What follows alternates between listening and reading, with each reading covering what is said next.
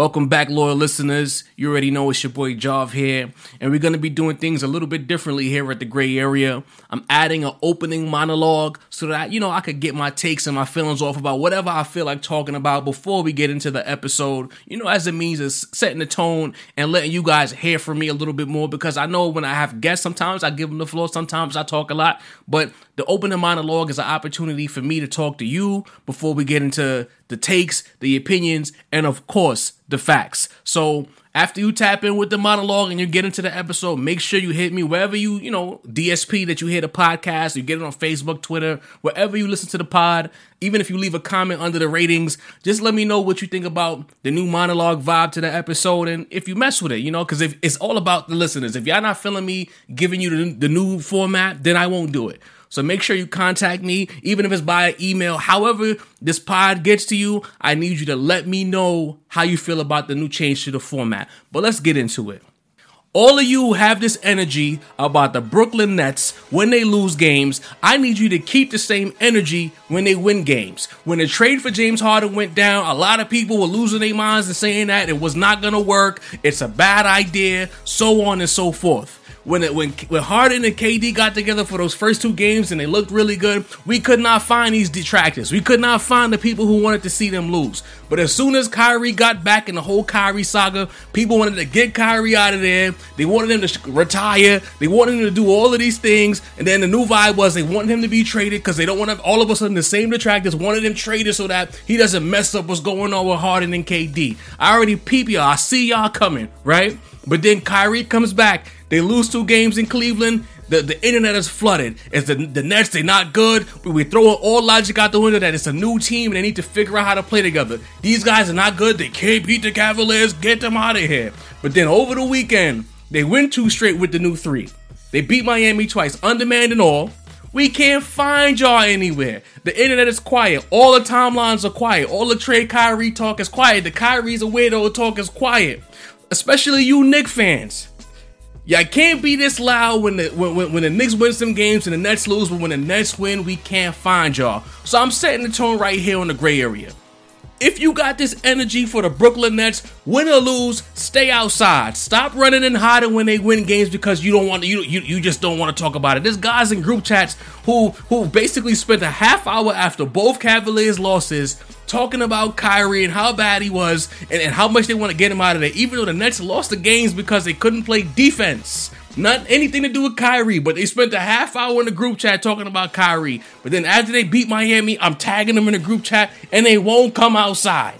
So I'm setting this tone. I'm going to say it one more time.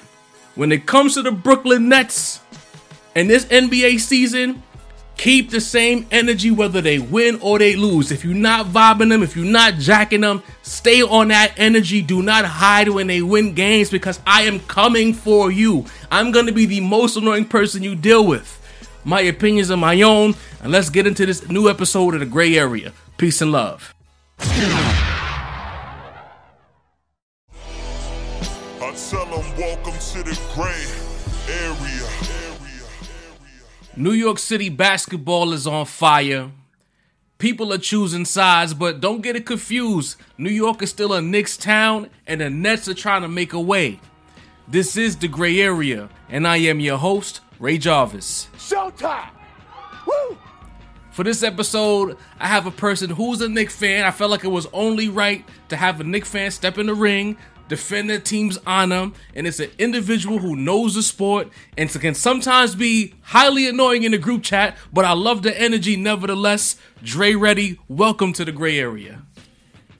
What's going on, podcast world? What's going on, Gray Area, man? I'm happy to be here, man, and I'm happy to set your ass straight tonight, too, man. Let's get to it, man. Oh, that's the time we on tonight? Let's get to it, man. Let's get to it. Say no more. Say no more. So, boom. I usually front on the Knicks. I don't think the organization is ran well. I don't think the ownership is worth anything, but they make bread. The fans pop out. They're loyal. Cool. This season, Coach Tibbs is in place. Julius Randle's having a career year to start. I like the draft picks. The Knicks are actually a watchable product. So my question to you would be, how do you feel about this decent start to the season? Going into this, I'm going to be honest with you. Going into the season, I was actually excited about the Tibbs hire. A lot of people didn't like the Tibbs hire because obviously, his reputation with rookies and the team being so young, a lot of people didn't see the hire as being a hire that, to catapult the Knicks. Okay. But I loved it. I loved the hire for the simple fact that he started off with the Knicks. You know what I'm saying? Mm-hmm. So his passion for understanding what the Garden needs, what the city needs, what the organization needs, was always on tap. And not to mention, he's a defensive coach, and we here in New York, you know what I'm saying? We don't care what goes on. If you're not playing no defense, we're not trying to hear none of that. Right. So I always respected the hire. I'm not going to lie. I'm a Knicks fan. I am shocked that we, at this point, already have 8 wins. I was thinking that 8 wins was probably not going to come until March, to be very honest. But I feel that there are a lot of players that are overachieving right now. So I'm excited, but I am still waiting for that chariot to turn into a pumpkin. If we're being honest. So Tibbs, if I'm not mistaken, is he part of the old Pat Riley tree from back in the 90s, or was he on the Van Gundy tree? Hold on. I don't want to get the lion. But I know he was with Van Gundy, but I can't remember if he was part of that coaching staff when Riley was there as well. I want to say it was the Van Gundy tree, and then that's when he moved on to the Celtics. Okay. But let me.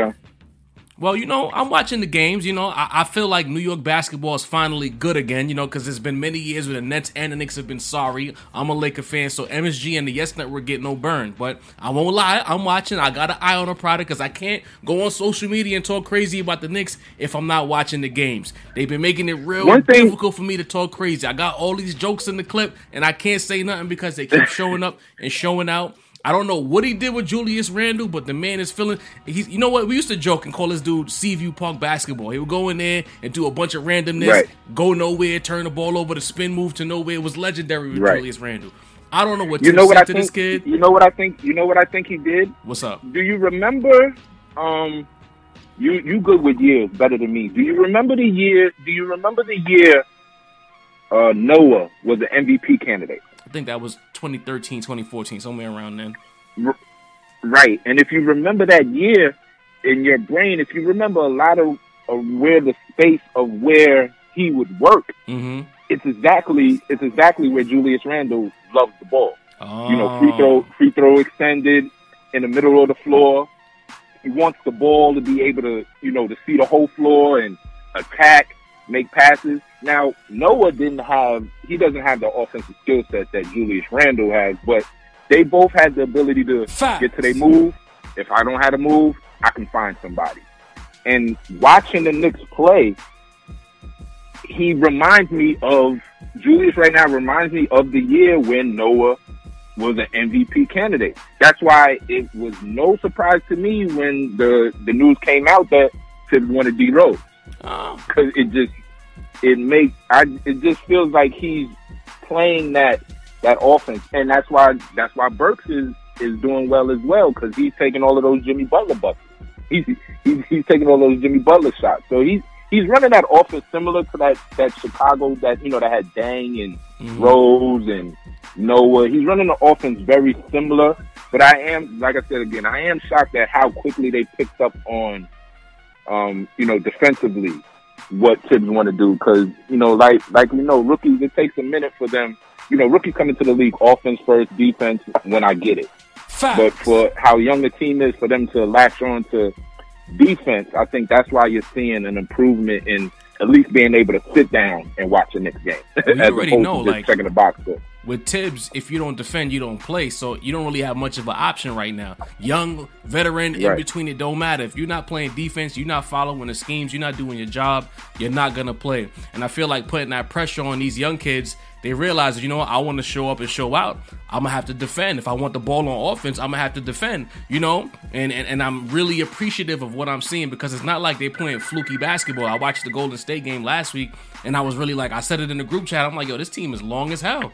You really can't do much defensively because he's finding a way to put these guys in position to play the passing lanes without necessarily having to shoot gaps. He just has guys positioned in areas where they're using length to their advantage, and it's kind of impressive to look at. A guy like Julius Randle's never been known for his defense. He's actually active on the defensive end. He'll never be a stopper, but he's a live body. He's crashing the boards. I'm like, okay, Knicks, you guys look like a real team, and I'm gonna keep it a stack. I can't stand y'all Knicks fans, so it's like y'all are doing good. I'm all over the internet. I can't go nowhere. You would think y'all going to the finals. I'm on Twitter. I'm on Facebook. Everyone is lit for the Knicks, and I'm like, you know what? I fake want to see y'all lose so y'all can calm down, because I'm getting a little sick of y'all, Dre. I'm gonna be honest. I'm sick of these Knicks fans now. Y'all popping out too heavy for me right now. So let me ask you a question. What's up? Right now, the 6th, 7th, and 8th seed, I'm not sure if it changed from last night when I checked, is the Cleveland Cavaliers, the Atlanta Hawks, and I think the Knicks probably might have dropped to 9th because they lost last night. They got their ass beat by Utah. But is there any one of those three teams that you feel over 72 games, however games you may get out because of COVID, that the Knicks will be better than when the smoke clears? In those three teams, because we know the Knicks are not going to be higher than a 60. Nah, we could jot that down. So Cleveland Cavaliers and Atlanta Hawks. I think the and then Hawks. Don't forget that you have. Everyone was hopping on that Hawks wave after the offseason they had, and I look at the basketball, and I'm not really like overly impressed. Like I feel like I've come away more impressed with the Knicks than the Hawks on the basketball floor. You already hear the infighting with Trae Young and his teammates about his shot selection and how he runs the offense. I think Tibbs can find a way to at least get the Knicks to the play-in tournament with that cluster of teams and find a way to get that 8th seed. I don't know about the 6th or the 7th seed, but I think the 8th seed is definitely, the way they look in the East, the 8th seed is definitely an option for the Knicks. And if the Hawks are involved, the Cavs are involved. New York Knicks, say that again? Are the New York Knicks better than Orlando Magic or the Toronto Raptors? Definitely Orlando. I think Toronto eventually figures it out. I think a lot of it has to do with where they're playing. They're not in their comfort zone. They're in Florida playing home games. These guys are completely out of their routine.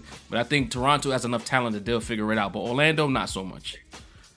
Now, with that being said, both of those teams are a game out of the 5th seed. Okay. So we're talking about two teams that's in 11th, 12th place that they go on a 2-game winning streak. They could get as high as 5. So that's the only reason why I'm excited for shit-talking purposes, but real basketball, like, we got to get to, like, game 42, 41. Right. Because to me, just over time, Toronto's pedigree, Orlando's depth, Cleveland's talent at the guard position, I just don't see over the course of 72 games the Knicks being better than any of those teams who they're going to have to battle to latch on to that 8th spot. All right, so let me ask you this. With you saying that, are you waiting for the other shoe to drop? Do you think it sounds like you think it's almost too good to be true right now? The team that I'm looking at right now is the Cleveland Cavaliers. They're the team right now that can shift whether or not the Knicks are going to make the playoffs. Yeah, because we already know that the Knicks can play with the Hawks. As far as Toronto, we stink versus them. It don't matter whether it's in Tampa Bay, Toronto. It doesn't matter. We can't beat them right now. It's the Cleveland Cavaliers. They're the team that can, if they hold spots, they can prevent the Knicks, from making the playoffs. Because it just seems like for the last couple of years, we always play the Cavs when we have to win a game. Or we're always playing the Cavs when we're coming off a losing streak. Like, it just seems like, and I'm pretty sure this year, when it comes down to, the Knicks need the next 2 games, we're going to look at the schedule, and one of those teams is going to be the Cleveland Cavaliers that we have to play. I just think that that's the team that their success can determine how well or how high the New York Knicks can get. Nah, I mean, the Cavaliers look like a real team. Last week, they broke the internet when they beat the Nets, but you look at the way they've been playing, and it's like, all right, these guys, they kind of all right. They got all of these bigs. They have useful bigs in the front court. Granted, I think Larry Nance just got hurt. You still have Kevin Love on the injury list, but the rotation of big men they have and the guards that they have, and then getting a Taurean Prince in there as well, like a nice, long, athletic guy who could do like all of the utility things. That team is going to be around. I wouldn't be surprised if they make it to the playoffs this year, because once you have good guard play in the NBA and bigs that know their role and they're not trying to force offense. They get what they rebound, they defend, they're rim runners, and they have about 3 or 4 rim runners. And when Kevin Love comes back, he can stretch the floor. I think Cleveland might not even be in the play-in tournament. I think they could, if they keep the rate they're going at. I think the 6th seed is an option for them. Right. Yeah, no, I agree. I just think that a lot of those bottom teams are much more better and complete than their record suggests at game 17. You know what I'm saying? Fair. I don't see the Toronto Raptors being an 11th seed by March. Because if I'm not mistaken, the best team record-wise after All-Star break last year was the Toronto Raptors. Yeah.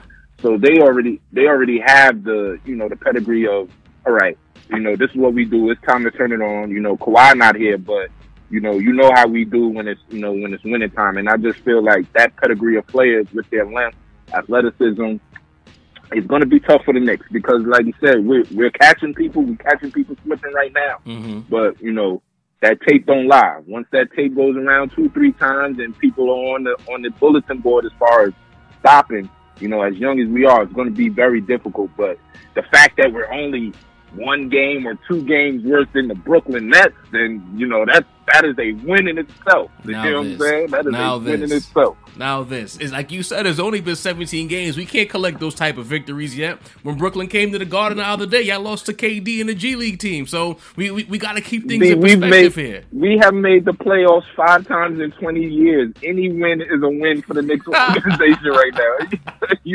Are you kidding me? Are you kidding me? 5 times in 20 years. And I always think once we got past the second round. I mean, you know what? And it was a Roy Hibbert block away from maybe a conference finals appearance. Shout out to Melo. I love Melo, but that block was like poetry for me. I loved every second of it. But yeah, but that game three when Roy Hibbert bust Tyson Chandler eyes, though, I knew he was losing that series. Like he actually made Roy Hibbert an All-Star the following year. He busted his ass so crazy that game. Wasn't Tyson like an offensive player of the year candidate that year? Exactly. And that was the whole thing with the game. Like, how you defensive player of the year? You let Roy Hibbert go ham on you. Like, he was going ham. I got a lot of bad feelings about Roy Hibbert too. He's part of the waste of Kobe's end. So Roy Hibbert don't got no wins with me. Hey. But let's talk about the Brooklyn Nets. This team right here, you put on the internet every trade rumor that involves a notable player seems to be going to the Nets, even though the Nets traded about half their team for one guy.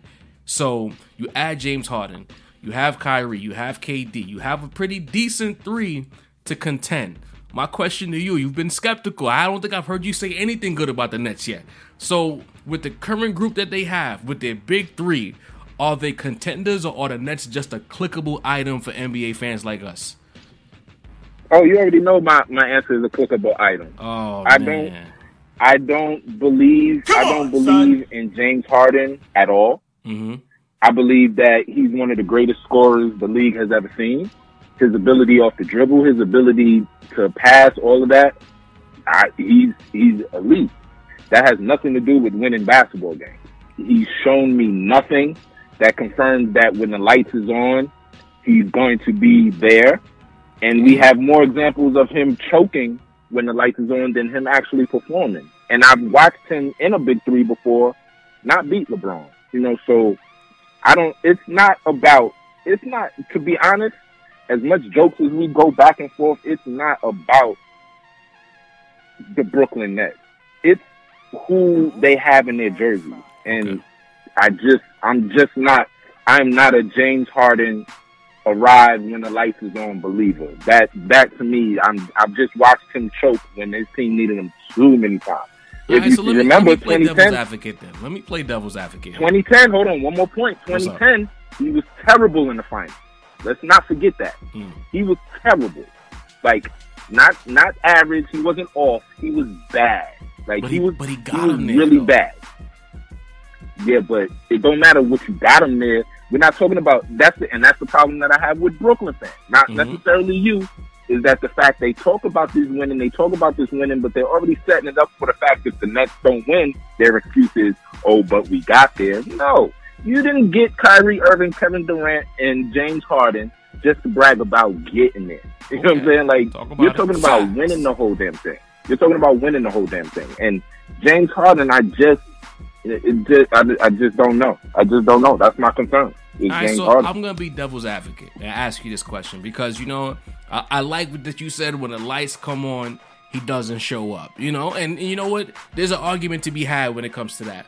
But my question to you would be, are the lights off in the Western Conference first round or the Western Conference semifinals? They only turn on in the conference finals or the NBA finals? Because if I'm not mistaken, as a solo act of the three, with the exception of KD's championships, some people count and some people don't count with Golden State, he's had a pretty strong solo run out of the three of them. There's a lot of Westbrook fans out here who love to hold up Chase Brook, but in reality, James Harden has had the career that you act like Westbrook had. It's not his fault that he ran into a dynasty in the conference finals on two different occasions. That's his fault that he ran into Golden State.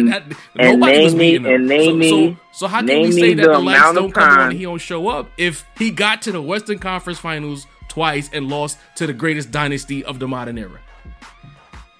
And I want you to name me the time going into an NBA season the Houston Rockets was favored to win an NBA championship. Not just be good, not make the playoffs, and May can beat somebody. I'm talking about before the season starts, we were saying collectively the Houston Rockets can win a championship.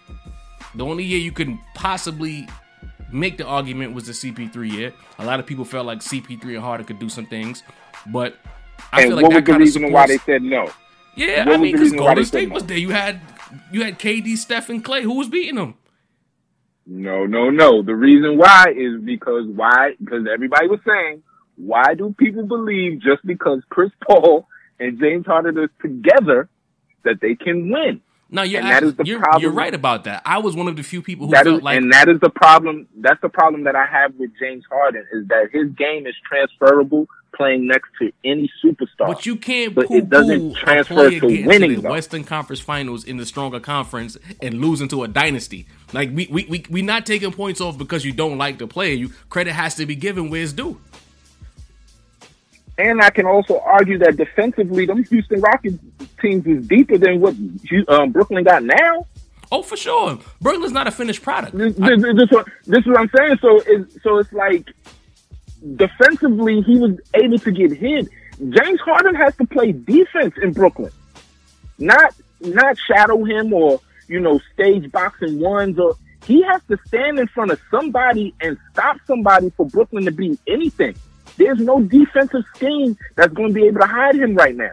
And that's swiping at the ball and letting people go up so he thinks somebody else is going to block his shot. He can't do that in Brooklyn. Well, he has to stand in front of somebody and take somebody out of a series. Right. But, and I don't know if he can do that. No. He doesn't have to do that. See, now we got to stop lying to the public. There's no such thing as taking someone out of a series. Not in this NBA. Maybe when we were kids, that would happen. And in this NBA, you don't take anybody out of a series. What you do is you make them work. You make them inefficient.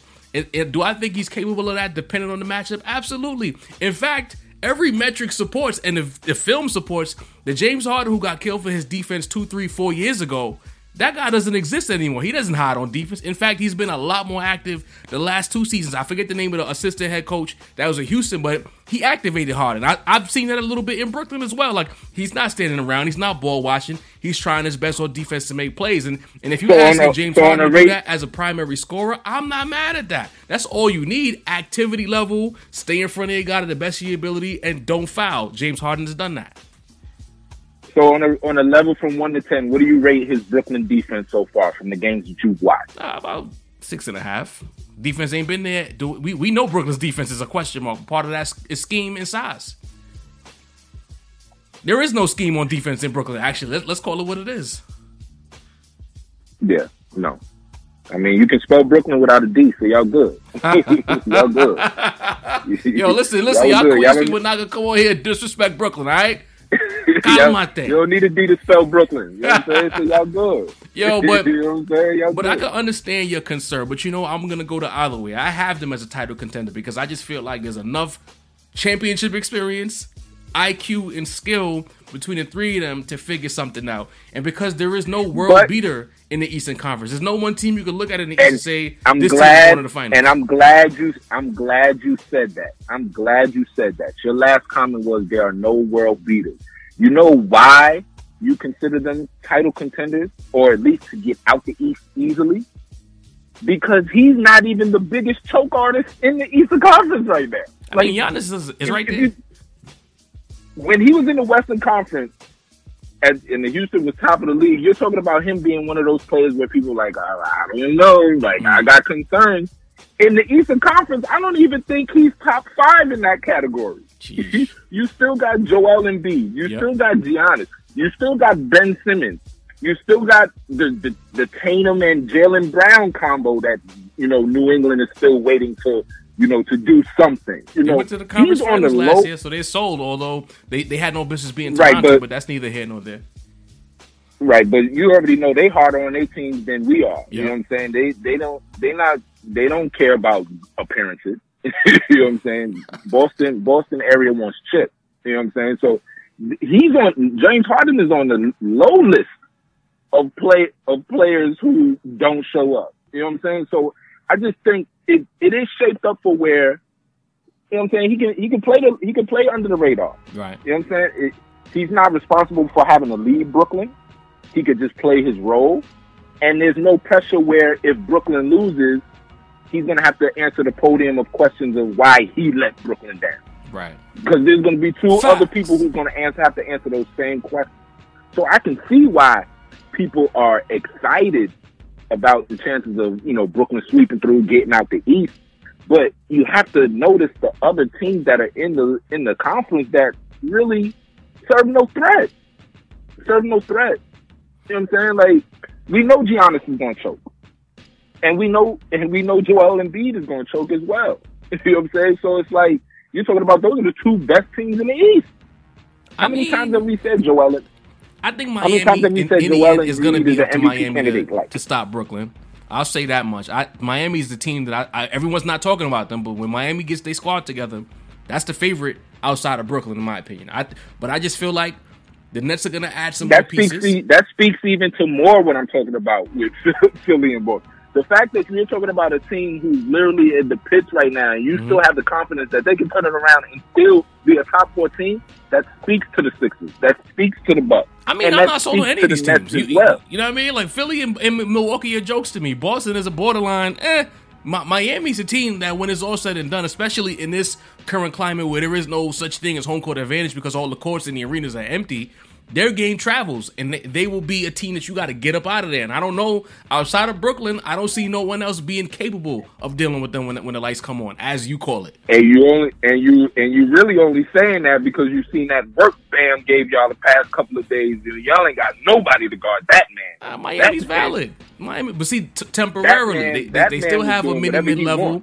They have a trade exception. The Nets that we see today will not be the team that makes it to the playoffs. They're going to have some bigs. They're going to have some guys in there, a 3-and-D guy in there, because to me, the biggest issue I have with the Nets is every time. Go ahead.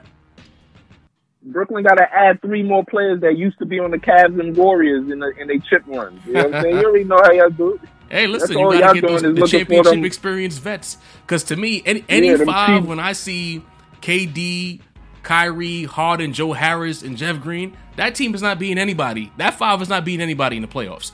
Joe Harris, to me, Joe Harris should have been packaged in the trade. If you have KD, Kyrie, and Harden, you don't need another shooter on the floor who's a minus defender. No. So I feel like whatever they do, he needs to be the next man out the door. No offense to Joe Harris. He's a great shooter, one of the best in the league, but for lineup balance and size, because you see it just like I see it. The league is getting bigger again. They're finding new creative ways to use bigs and keep them involved on the offense and on the defensive side of the ball. So you can't win with a small ball lineup. We saw the Rockets try. It doesn't work.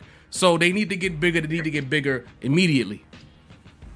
Now, from what you know, was there any talk about Jared Allen or Joe Harris? No. Because I agree with you. I don't really understand why Jared Allen was part of... Like, he, to me, y'all are going to miss him tremendously.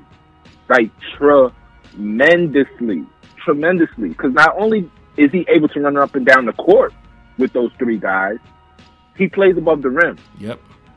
And I don't really understand why he was part of the deal, because now what the Nets need is honestly, technically, what you guys traded away. Period. You need a rim running big who plays above the rim. Exactly what they need. It's funny, actually. And I don't understand. And I don't understand why you keep Joe Harris when you forgetting y'all got Spencer on ice. Yeah. Y'all would have had, if Spencer was playing, y'all would have had even more issues of where to put Joe if Spencer was playing. But come so on, we know really what it is. It's a white dude. You know when white dudes get any kind of pub in any black heavy sport, you know, they get treated a little different. You know, they get a little more love than they should get. And look at the bag the Nets gave Joe Harris. The time Joe Harris got that bag, he wasn't going nowhere. Right. I would have shipped Joe Harris and Spencer before I would have traded Jared Allen. Just off of knowing personnel. And it doesn't seem to me Sean Marks really is understanding personnel. It just seems to me Brooklyn had to make a move. Mm-hmm. This was a move that created itself, because let's not kid ourselves. Sean Marks didn't do anything to get James Harden to Brooklyn. James Harden wanted to be in Brooklyn. So he just did whatever he had to do to get the deal done. But now that we're looking at the team, I won't say that they will get a big name, but that whole Andre Drummond talk is starting to get louder with the buyout market and him finding his way to Brooklyn. Can y'all afford him? Can y'all afford him right now? Well, again, if it's the buyout market, you don't have to afford him because he'll come in on a vet minimum if he gets bought out by Cleveland. So if that takes place, then maybe the fix is in, because we know how this league works. It's a lot of collusion in the league. Things happen behind the scenes that don't get reported. So how do we know that the Nets didn't make a harder move, knowing that they would get a high-end big man later down the season once buyout season came into play? So that's why I couldn't be a GM, because I'd be so petty. I would literally sit there and pay that man $20 million a year just so I couldn't buy him out and send him to Brooklyn. Because why would I want to send you exactly to where I don't want you to be right now? Well, you got to think about how they got the amnesty out of there so fast. At one point, the amnesty was a blessing. Now teams is like, oh, no. You signed that bad contract. You're stretching him. You don't get to just get rid of him. So there's still petty owners and GMs out there who make these decisions, and I'm not mad at them. The amnesty was getting people out of jail for free. So I'm not mad. But we haven't spoken about this guy yet. We about a half hour into the episode. We've barely touched on the boy Kyrie Irving. We've spoken a lot. I know what it is, but for the listeners, how concerned should you in New York City be about Kyrie Irving as of right now? How concerned were you with Stephon Marbury? Sheesh. That's where we at with Kyrie. That's where I'm at with him. I don't see. To me, it's the same thing. Tri-state homeboy comes back to a city, doing what he can, because at the point he's at the height of his career. Like I don't really see the difference in between the two guards. I mean, Steph, he played above the rim much more than Kyrie did. Right. We definitely gonna give the dribble package to Kyrie, but when you're talking about entertainment wise, impact as far as game and source, like. It's really the same player to me. And emotionally, they're definitely the same player. Yeah. Just they don't deal with the ridicule because their amateur era was so elite. Like one thing people forget about Kyrie is, like, I don't think people understand how perfect his career has been since college, since high school. Mm-hmm. Like, you're talking about a McDonald's All-American. You're talking about from McDonald's All-American going to Duke and being the number one pick after only playing 8 games. Then you go to the NBA. You become an all-star your first year when the Cavs literally are having the worst season in team history. Then LeBron decides he wants to come back. Then you get yourself a ring. Like, everything has always worked in Kyrie's. Oh, and then let's not forget, in the past, 7 years, he's probably had the, number 1 or the number 2 best sneaker sold. So you're talking about somebody who successfully has done everything that you strategize and you plan to do in the NBA. He hasn't had to deal with adversity. He hasn't had to deal with people telling him he's not good enough. He hasn't had to deal with you can't win.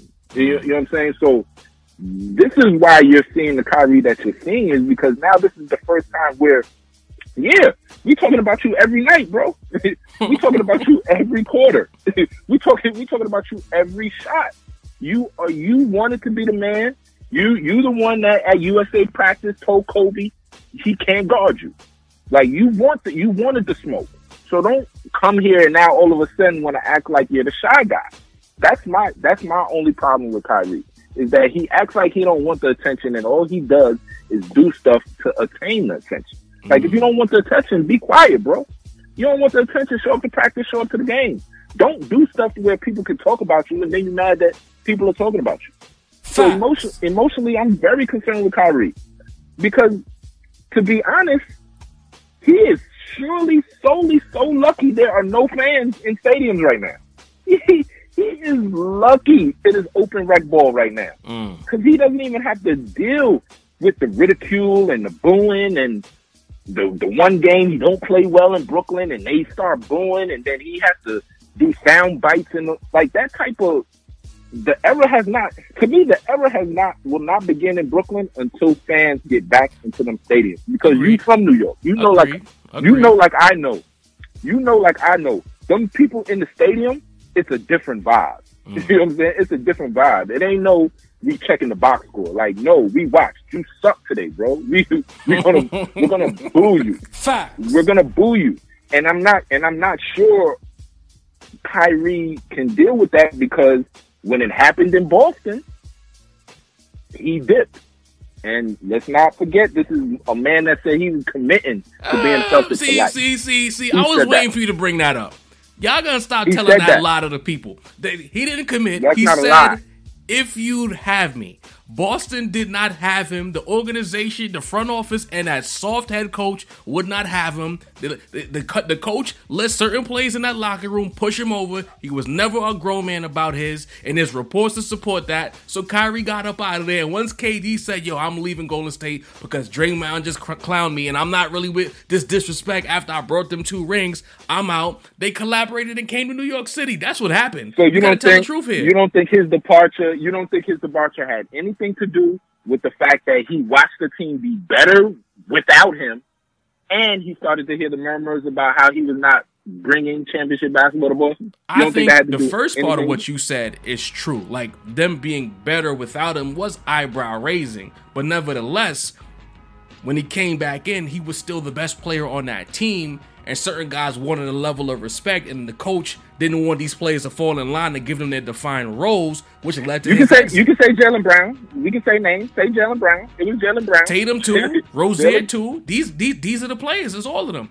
I mean, because it's like we could say that Kyrie did whatever he did in Boston, right? But Gordo got out of there as fast as he could too. At the end of the day, the situation didn't lend itself to a head coach creating a certain organizational structure for the players to fall in line. So it was a wild, wild west. And I don't fault Kyrie for not wanting that. So did you agree with how he got out of Cleveland? When he did the whole ESPN in the first take, when he was on First Take? No, I agree with him leaving LeBron, yes. Because there's too many fans. There's too many fans who are not objective when it comes to a player's career, and they'll say things like he can't do this and he can't do that. As a Kobe fan, I saw Kobe do things next to Shaq and never get the credit he deserved. Kyrie didn't want to deal with that, so he got away from that as soon as he could. I mean, I read the article that said he wanted to be traded after he hit the game winner against Golden State, and he waited a year before he requested a trade. But going on First Take and kind of talking down to Max Kellerman and kind of showing Stephen A respect, but he was really fronting on Max in that episode. I didn't appreciate that. I didn't like that because I felt like you're turning, at this point, by leaving LeBron, you are raising the eyebrows of the sports world. You can't now go on ESPN on the flagship show outside of SportsCenter and do what you did and handle yourself in an aloof manner that you handled yourself, because now you have to regain the respect of the masses. And to this day, he hasn't gotten that back. For a second, it was looking good his first year in Boston, which is why I always feel it when we bring up Boston, because he was 45-17 as the face of that organization before he got hurt. People say, oh, they did this and they did this without him. Yeah, but the reason they had home court advantage throughout the season was because throughout the playoffs was because Kyrie was carrying that group to the best record in the Eastern Conference before he got hurt. So he was bringing it back, and then the second season with all the turmoil, saying what he said, because again, we could deal with facts, but we know that the narrative is always better than the truth. Going and saying, I'll come back if you have me, is basically saying, I'm coming back, and then you left anyway. And people are going to hold on to that, and they're going to boo you out of every gym that you go to. So yes, you're 100% right. Kyrie hasn't done himself any favors, but at the same time, he's not completely guilty in some of the things that he's getting accused of. No, he's not. But the gavel will come down if Brooklyn don't win. True. Is what I'm saying. I think KD's the only one who's safe in this situation. Ironically. Do you think Kyrie can survive not winning in Brooklyn? See, I think KD can survive that. I don't think James Harden can survive it. And I damn sure don't think Kyrie can survive. I think it depends. And that's my issue. It depends on, like, let's say now they get to the finals. Let's say, like, this is a 4-year contract. They're on year 2. They get to the finals 3 straight years. If Kyrie goes and he decides that he wants to fold up the tent and play poorly, he doesn't survive it. But if it's not Kyrie's fault that they don't win, and he's out there and he's putting up the numbers, he's trying his best to get the championship, that's the only way. He has to play above his head in those finals to avoid criticism. He can't just leave and skate.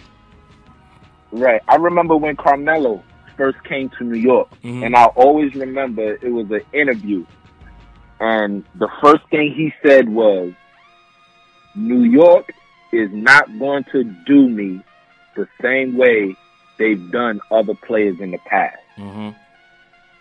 Which told me was, outside of the fact was we know why he came to New York for Lala, but he also took on the challenge that I'm not going to end up like one of these dudes turned to scrub like New York always end up doing.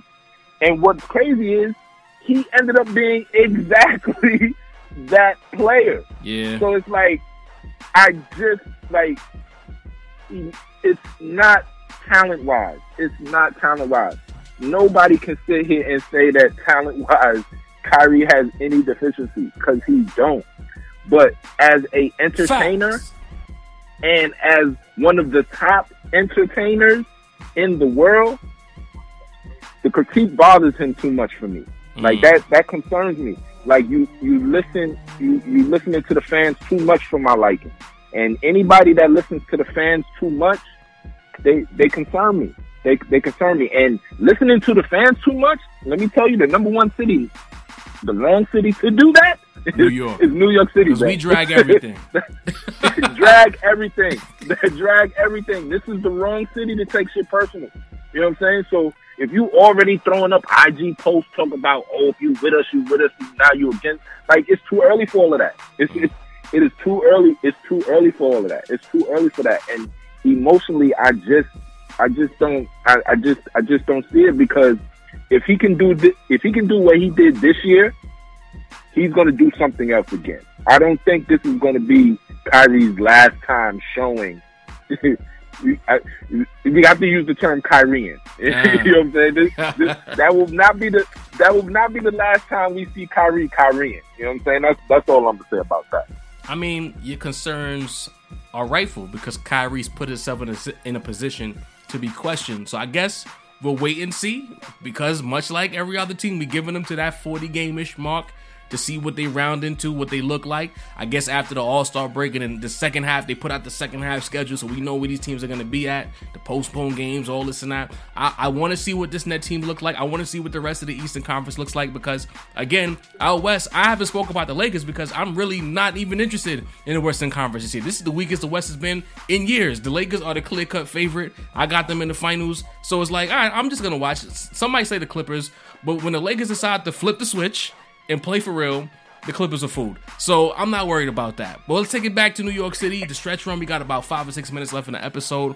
And I'll ask you this. You've kind of been leaning in this direction, so I already know the answer, but I'll ask anyway. Can the Nets, with a championship or 2, take over the city, or will it forever be a Knicks town? Oh, no. In New York, you only got to win one. Okay. And that's for any sport. You know what I'm saying? That's for any sport. I'll put it on record right now. Kevin Durant brings a basketball championship to New York City. That'll be equivalent to Derek Jeter's first Yankees chip. Wow. Like you're talking about a city who's starving for a championship. You think people jump ship? You think Knicks fans cross over if that happens? Oh hell yeah! Oh hell yeah! Oh hell yeah! Okay. Oh hell yeah! Oh hell yeah! Kevin Durant will be the biggest. He brought a basketball championship to New York City. Like, just let that marinate real quick. Just, like, do you know what that means? That's the one thing we haven't witnessed in this town. At all. You know what I'm saying? You know what I'm saying? And when we did whoever's fans now wasn't born. Right. That's what I mean. Our era has a witness the hoop chip. We got everything else but a hoop chip. Kevin Durant bring a championship to New York City. He don't have. He can retire. He can retire. He's like, yo, I accomplished everything. Scoring titles, MVPs, and the championships, and I brought a championship to New York City. What really is left to do in his career if he bring a championship to New York City? Nothing. Just add to it. Now we can start putting him back in a certain conversation that people don't want to have when it comes to LeBron. Yeah, like that's really it. So it's like this will definitely be a Brooklyn Nets town if the Nets win a championship. Like I don't have any, because you're not talking about just a team that was put together and ran on a run. Mm-hmm. You're talking about a team that has three of the best players arguably in the world. So if they win the championship, they're going to be the most highly glamorized team moving. You know what I'm saying? They'll be right there with the Chiefs as far as, you know, high profile players on the championship team. Right. But bringing a basketball chip to New York City, come on, man. So let me ask you this as a Knicks fan. Let's talk about your owner. The Nets win the championship. Do you think, based on how closely you follow the Knicks, that would inspire Dolan to finally make decisions that benefit the Knicks, or would it be more of the same? No, because nothing is going to make him switch until his pockets get short. And that's not happening. That's one thing I can't stand about y'all. Y'all lose every year, but y'all pack the Garden year in and year out. Y'all loyal, Stockholm Syndrome having asses. Y'all kill me with that. You know, I got a stat for your ass. Do you know the Knicks have been the number one profitable team in the NBA the last 10 years? I mean, it's the Knicks. Just think about that. The brand is the brand. Think about how terrible. Think about how terrible the Knicks have been in the last 10 years. And they have made more money than the Miami Heat, the Lakers, the Celtics, the Spurs, the Warriors, every year for the last 10 years. It's the most expensive ticket in the league. And when I put MSG on, I never see an empty seat. So they gonna make money hand over fist. Yeah. So the only way anything will change as far as the Knicks, you know, transitioning to competition is if the money goes. You know what I'm saying? If they look at the charts and see, wait, why are we not selling out the Garden anymore? And then they turn on Yes, and they see, oh, this is the 45th straight sellout at the BARCLAYS. You know what I'm saying? Once that happens, facts. Like that's what has to happen. That's why I was saying earlier that the biggest plus to what's going on in Brooklyn right now is the fact that there's no fans. Right. You know what I'm saying? And no fans right now is helping the Knicks as well, because you have a young team who their adversity is they're dealing with adversity in silence. You know what I'm saying? Because we know what goes down in the Garden. Mm-hmm. A lot of them games that the Knicks lost this year, they would have been booed off the court. You know what I'm saying? But their adversity they're having in silence. But if it gets to the point where there's fans back in there, you're going to see a change, because you're going to see some of the biggest people in the world front row in the BARCLAYS. You're not going to see them in the Garden. Only if the Nets come to the Garden. That's the only way. That's the only way. The traveling all-star team that's one borough away. So, you know, being a New Yorker, I'm seeing a lot of Knicks fans bothered. They don't like the presence of the Nets in Brooklyn. They say they're still the New Jersey Nets. They're the Long Island Nets. There's no respect for another New York team in the city. I think part of the reason is because, granted, the Nets haven't won a championship. From the time they've opened up the Barclays Center, they have made moves and they've tried to put a product on the floor in between some really bad losing that Knicks fans have wanted to see for their organization. They tried it, and they failed with Paul Pierce and KG, but it was worth the swing. You had Jason Kidd as a head coach, a glamorous team in a new building. You tried. You had Joe Johnson and When I was in junior high school, I had this crush, right, on this girl. Her name was Danielle. I'll never forget Danielle. Like, you remember when in junior high school it was always the one girl that was the baddest. Yeah, you know what I'm saying? Like, she was that, honey. And there's not many Danielles that are whack. Now that I think about it, it's rare. Right. So what made her even better is that she was feeling me, right? So, you know, we talked, we had our thing, all of that. And one day she said she didn't want to mess with me no more. Oh wow. Didn't give me no reason, didn't say nothing, just voted. Come to find out, she started a relationship with one of the stars on the junior high school basketball team. Wow. Come on, son. He was the popular dude. Everybody knew him. He was putting her front street. She was getting all the attention that she wanted. So she was lit. So she had no reason, you know what I'm saying, to be with me. And that's how I feel with this whole Knicks situation. Is that like you've been so good to the city. You've been loyal to the city. You know what I'm saying? You've done nothing but wanted the Knicks to be great.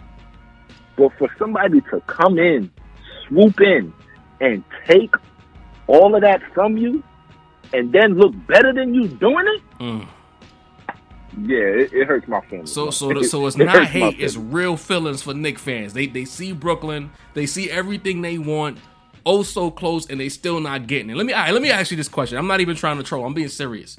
Knick Nation, all the rumors about Kyrie and KD for about 5 or 6 months. When you found out that those two were coming to New York, but they were going to Brooklyn, what was that like for a Knicks fan? Bro, the only reason why Kevin Durant is in Brooklyn because he ruptured his Achilles. Oh, remember, when DeAndre Jordan was on the Knicks, he basically told everybody. He basically told everybody, yo, Rose, he's coming to run the team, and I'm telling you, KD is coming to the Garden. But once he ruptured his Achilles, there was no insurance that without KD for a year, that the Knicks would be able to get anybody else to come to the Knicks and play to hold the ship down until he came back, which is what made the Brooklyn situation so much better. In which Kyrie probably told him, like, yo, you about to come to New York and try to do exactly what you can do if you just come with me. And you can sit, chill, get right, we'll still make the playoffs, and then when you come back, we'll be instant contenders. Like, it makes perfect sense. It makes perfect sense. That's real sickening when you think about it, because now KD comes back and he looks like KD as expected, because I kept telling people, I said, yo, if he would have ruptured his left Achilles, he'd have been done. But because he ruptured his right Achilles, and the only dude to ever come back as the name brand after that happened was Dominique, and he had the same injury, was his right Achilles. If you're a right-handed player, you explode off your left leg. So once he still got that leg, his explosive leg, he's kind of safe. He still lost something, but he didn't lose as much as he could have lost. Once KD got that bucket, hit the ground, and grabbed that Achilles, all Knicks fans was like, oh, shit. Yep. Because for like 2 weeks, all we were saying, like, yo, KD, just get out this finals, bro. Like, just get out these finals, bro. Just get out these finals. Just get out these finals. Just get out these finals. He that came first back. Step is still the same. Good in that first quarter. He scored like, the first 12, 14 points? He was busting Siakam ass. Then he went down. All the Knicks fans was like, oh, no. Once he did that, I was like, it's Kevin Durant.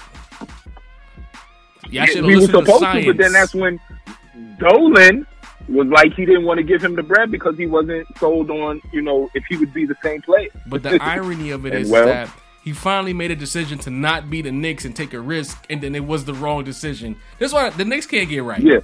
How do you switch up on your morals and strategies in regards to the best player in the NBA? Like, you made that decision 12 times with terrible players. But when it comes to Kevin Durant, you're like, no. You know what? Like, what? Fool me 11 times, really? Shame on me, huh? We're not doing this again. You see the sense in giving Jerome James $50 million, but you see no sense in giving Kevin Durant $175? Like, are you kidding me?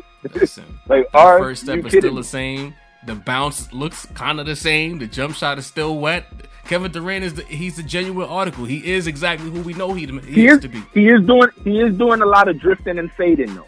But the reason why it's not really coming to light is because he's probably one of the greatest shot makers we've seen. So, but a lot of his shots are, fading, drifting, 1-footers off one foot. Of course, because he's still not 100% confident in the leg, but he's still landing on the right leg. So he's trying some things. Right. And I think part of it too is because the areas that he's playing, when I look at him play on the Nets, he's not getting the balls in his spots. You know what I'm saying?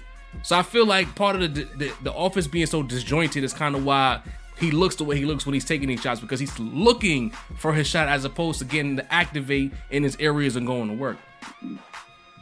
So let me ask you, who, in your opinion, has to make the biggest sacrifice for the Nets to get a championship? I really don't know because I don't know. It's going to be between Harden and Kyrie because I believe that when players require dribbling to get into their offense, it's the more difficult job for them to figure out what their role is going to be. KD doesn't have to dribble more than twice to get a bucket, right? So I look at Harden and Kyrie and I'm like, who's going to be the guy who's willing to play off the catch a little bit more? I feel like as of today, Harden is doing too much to kind of acquiesce to Kyrie and KD being that they were there first. And he's not looking for his shot until the fourth quarter. But I think a best case scenario with the kind of offense they want to run with the motion and everything is going to be a game by game basis where if you got to go in, it's your show. If you got to go in, it's your show. I don't think it's going to be a situation where there's a clear cut number two. KD's number one, and game by game we'll see how the flow goes. If it'll be Kyrie or Harden. That's my best answer as of right now.